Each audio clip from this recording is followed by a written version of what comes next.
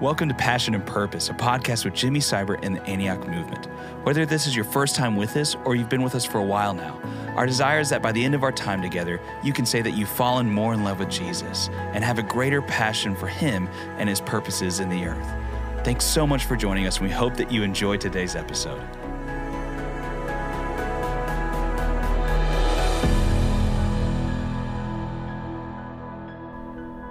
Well, hi, everyone. Welcome back to the Passion and Purpose podcast. I'm Drew Stedman here today with Jimmy, and we're excited to be back at it after a couple months of not having any episodes, but it's good to be here today. Yeah, it's awesome. And the pause was not because of COVID. I'm clean. You're not going to get COVID through the podcast, I promise. Hopefully you're going to get healed through the podcast. Amen. But yeah, there's seasons in life where it's good just to pause. And it's been a great time seeking God. And I'm excited to jump back in it today and to keep us moving forward. Well, Jimmy, I have been in quite a few conversations with you recently. And we actually have a new sermon series for those of you who are at Antioch Waco. And we've been talking a lot about the kingdom of God. And I know it's been stirring for me and some of our dialogue. Thought it'd be good today to take everyone into what are some of those fresh insights that you've received during this time as you've gone back to the Word. Yeah, I think that the deal is when kingdoms are in conflict, whether it's internal in our nation, whether we see brokenness around the world or whatever, people are asking a lot of questions. What is the answer? Who has the answer, etc. And the answer has always been the same. It's Jesus and the kingdom of God, right? It's the king in a kingdom. I love what several people have used this phrase these days. We're trying to build kingdoms without a king, and it just doesn't work. The kingdom of God endures, has endured, will endure, and ultimately is our landing spot. So when I think about that, obviously you got to get definitions right. So the first one is, what is a king? And a king is one who rules and reigns. And if we're really clear, one who absolutely rules and reigns, right? So the absolute rule and reign of a monarch or a leader is a king in his right place. And the beautiful thing about God as king is that he's a benevolent king. Right.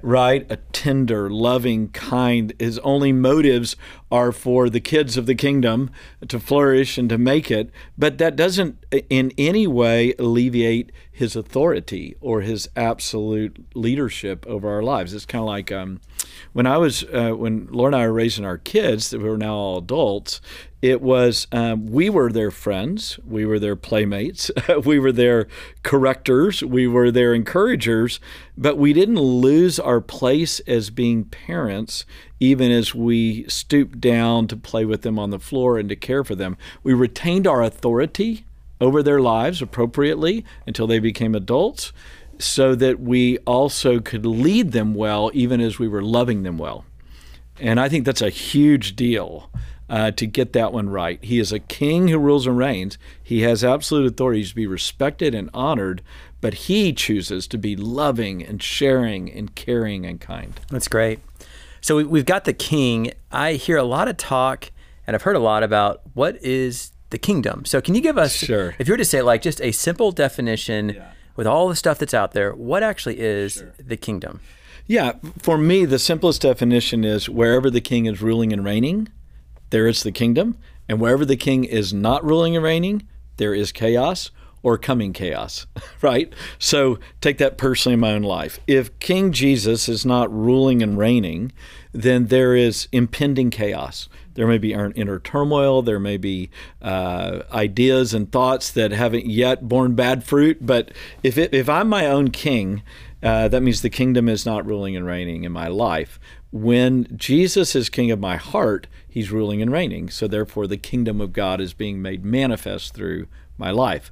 Now, and on the broader sense, it could be, hey, in my business, if the kingdom of God is ruling and reigning, it means the values of ethics and honor and respect and caring for others and looking to others' interests. All that kingdom activity makes it a kingdom business or not a kingdom business, right? Or it could be how we lead a nation, or it could be actually how I lead my family.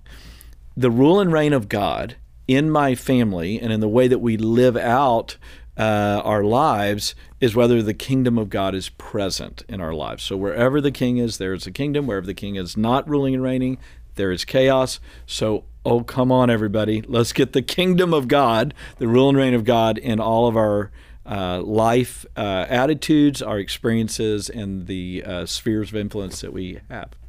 Yeah, I love how you are tying the kingdom to the king. Yeah. And I think the danger we can run into sometimes is we reduce the kingdom to a concept or a system independent of the actual reign of the king. And what you're saying, if I'm hearing you right, is it's the reign of the king, and then out of that can flow all kinds of stuff that's good. But if the king isn't central, you're not going to have the kingdom. Absolutely.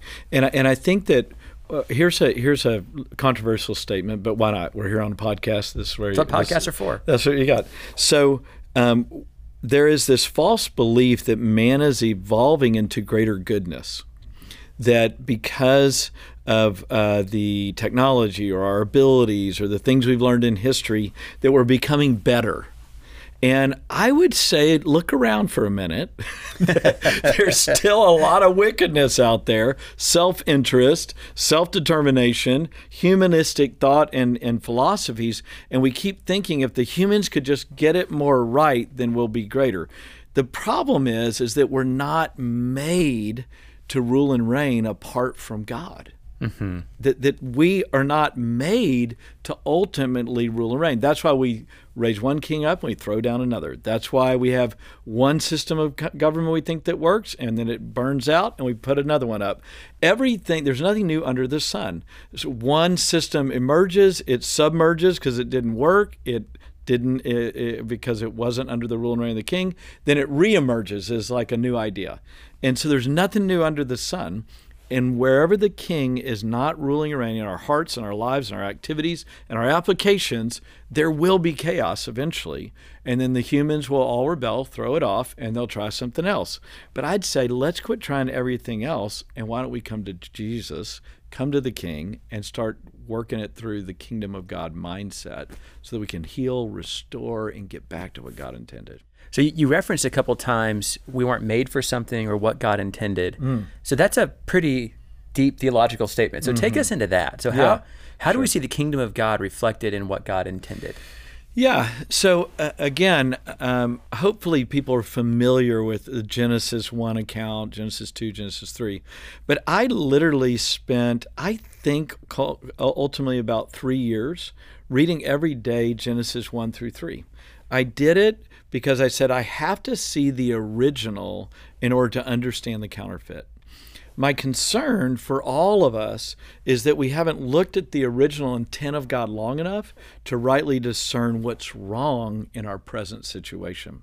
So as I spent these months just meditating and rereading it as a part of the beginning of my devotional life, what it did was it solidified that, in the beginning God created the heavens and the earth. So everything was created by God and for God with the intention of goodness from God.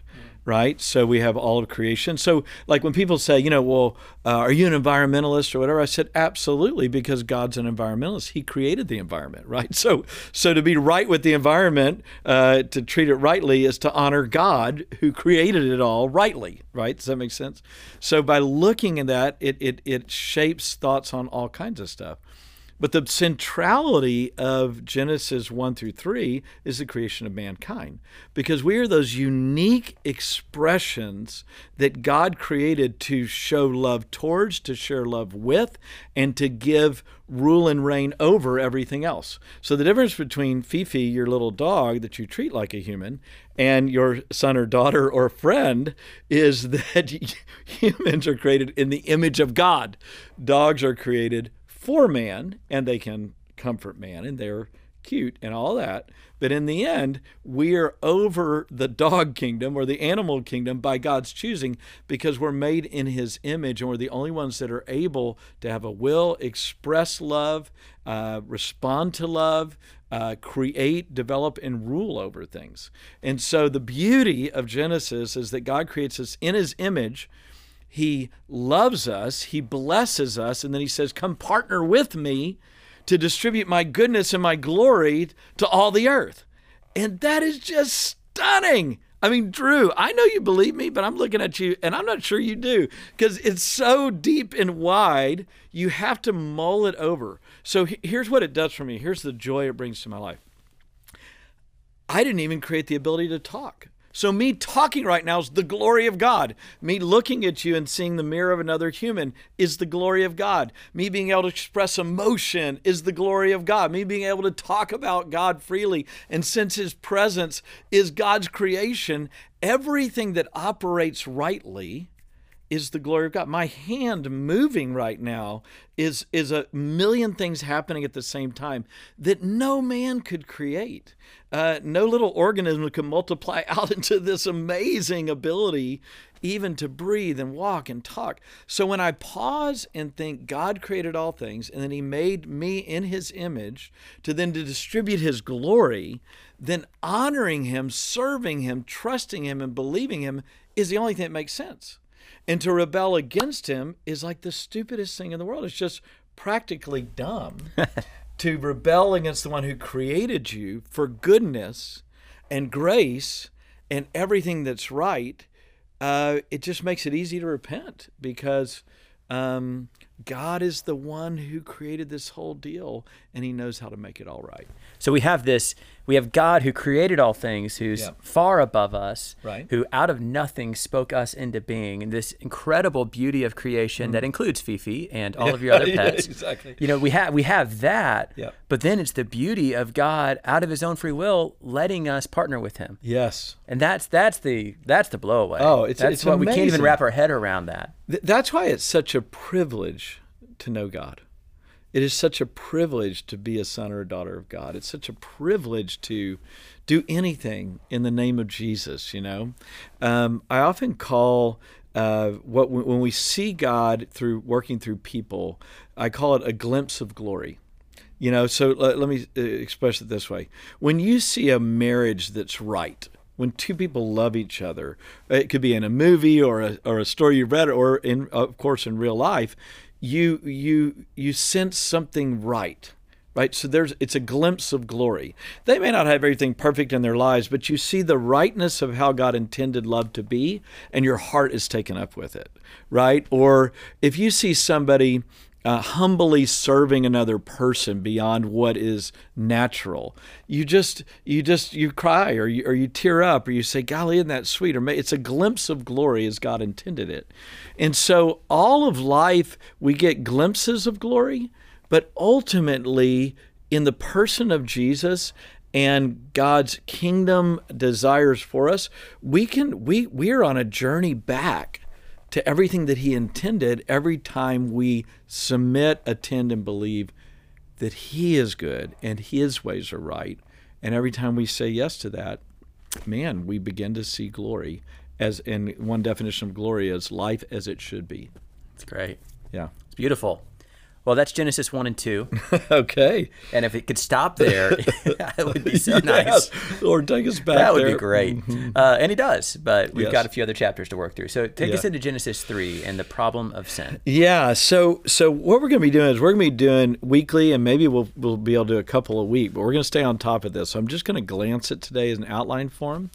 And that is this. Most of you are familiar with the story. The serpent comes, and I always got to pause there and say, so basically that's the devil shows up, not basically, the devil shows up in the form of a serpent. And remember, he is not a co-equal to God. The devil is not the evil side and God's the good side, and they are co-players in the eternal outplaying of God's design. The devil is a fallen angel made by God, for God, and ultimately comes under God. But the reason that's so important is that he's got a lie. He lies and deceives, but he did not have ultimate authority over God or over man. We give him authority by our own willfulness. So here he goes. He comes and he asks the question, has God really said to Eve? And Adam will later agree with this, but has God really said? So there begins to become the question mark about God's goodness. Is God holding out on you? Is there not something better? And she says, well, we're not supposed to eat of the knowledge of the tree of good and evil. And then this other thing is the devil says, Oh, that's ridiculous. God knows that when you take of this fruit, you will be like him and you will know good and evil. Basically, you'll now be in charge with him. Now, he already gave us partnership. He already made us in his likeness, but in right submission. So it's what's often called the great insurrection in theology, where man says, hey, I can now call the shots and be my own king. Wow, that's tempting, and we usually go for it, and that's what happened to Adam and Eve. Well, then the next key piece is they take of the knowledge of the tree of good and evil, and then the third great travesty happens is that, and it's the scream where God says, Adam, where are you? Of course, God knew where Adam was, but it's that resounding cry of God in history that relationship with man has now been changed forever. We can't see God anymore. We've sinned. We are blinded now from God. And immediately when you're blinded from God, then you begin to accuse one another and you begin to break your relationship to one another. The way I say it is this: sin causes ruptured relationship with God and others, and ruptured relationships always cause sin. Name the issue on the planet that we are grieved over. It's a broken relationship with God ultimately, and then broken relationships with other people that have caused the problem of sin to be propagated. So that's a big deal that we'll talk about next week. But let me just pause to say this. The amazing thing about Jesus is that it said if one man's sin caused destruction for all mankind, then one man's act of righteousness, Jesus' death, burial, and resurrection, then made us right again with God for the ability to come back to the garden, back to Genesis 2, to have hope for life and health and strength and grace, because the relationship has been restored by God himself, because he knew we couldn't restore it on our own. I mean, the gospel is the most beautiful story in the world, and it makes everything wrong right. But it's a process for us to get back there, because we've been so contaminated by the world, the flesh, and lied to by the devil that it's a journey. That's what repentance is. It's a journey. And my hope and my prayer, actually, just through this podcast, is that we'll be stirred to look at the King and the kingdom in a fresh new way, but we'll be stirred to do what Jesus said, repent, for the kingdom of God is at hand. We'll be stirred to begin to make our way back to the way that God intended. And man, when that happens, there's some big giants that can go down. You take the giant of racism, right? It's because of our lack of love for one another, our lack of understanding one another. It's our sin that has caused the huge challenges that we're now experiencing. And when we start getting right with God, right with one another, and love starts motivating us around the kingdom of God, there's a chance for healing. Not only a chance, but there's a desire of God to see us healed and restored to one another. Man, you could layer it to economic issues, political issues, family issues, whatever the brokenness is, it's a brokenness of relationship, and it's restored through Jesus. But sin's the problem, not just the person that you're mad at. It's great. It's a great exhortation. I heard you say something in one of our meetings that I loved this phrase, continual conversion. Yeah. And you just hit that, but take us in a little bit more, because I think that maybe for some of us, it might be something, a new phraseology. If you've been around us, you probably have heard us talk language like that, but I'd love to hear a bit more. Yeah, so you have the, I am justified by grace alone. So I confess Jesus as Lord. His grace alone covers my sin. My salvation is secure based on his covenant to me. So I am very secure in my salvation. But the common term is, well, work out your salvation with fear and trembling. So that doesn't mean that I'm not saved. It means now I'm being born again. Every part of me now needs to be saved. My mind needs to be saved. My emotions need to be saved. My will needs to be reset. And there's this process of sanctification in this life that literally peels the onion layer to get down to the core of what God's created for me. So I have salvation that's a covenant based on grace alone. I have a process of repentance and turning to God and trusting him that then changes me into what he intended and allows me to see him rightly. And then ultimately we have glorification. So on that day I will see him just as he is, and however far I came in the journey of transformation will be realized in its fullness when I see him face to face. But maybe I just want to say this to all of our listeners. is that never let the devil lie to you and say it's too late to change. That's a good word. It's not. It's never too late to change. I mean, literally, I've been with people on their deathbed where they've repented to a friend or a loved one. They've extended a hand. They've prayed. They've forgiven. They've cared for somebody. And it's set the course of another generation of grace. In a moment, you can do a kingdom activity and change something. But my hope, even more so, is that we see this journey as, hey, I want to be born again. In every area of my life that doesn't look like Jesus, so that the kingdom of God can be made manifest, not only to me personally, but on behalf of others and for the glory of God. It's great, Jimmy. Great word for us. And I do think for all of us, even as you were talking about Genesis, really diving in, that could be another good application point of how do we immerse ourselves in the story. There's so many competing stories, and how do we immerse ourselves in the story of Scripture? I found personally Genesis, the whole book of Genesis, but especially the first 3 chapters, beginning of Exodus, if you read that and then read the Gospels, over and over and over again, you get this image that just jumps at you that Jesus is giving us a whole new way of being human, a whole new way of living, and that's that exhortation to be born again. Yes. Well, I know we're going to wrap it up here, but just as a little aside, so I don't forget it in another podcast. And it's so interesting. The number one story that is repeated and referenced in the New Testament is the children being delivered from Egypt through the Red Sea and into the process of victory by the grace of God, right?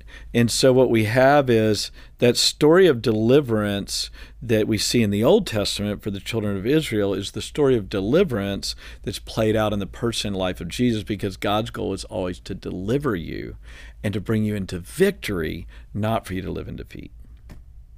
Amen. As we wrap up, I know that you got a new podcast going on. I do. And it's a really lightweight thing. You guys are just throwing out lightweight topics. Tell us just a little about it as we wrap up. Sure.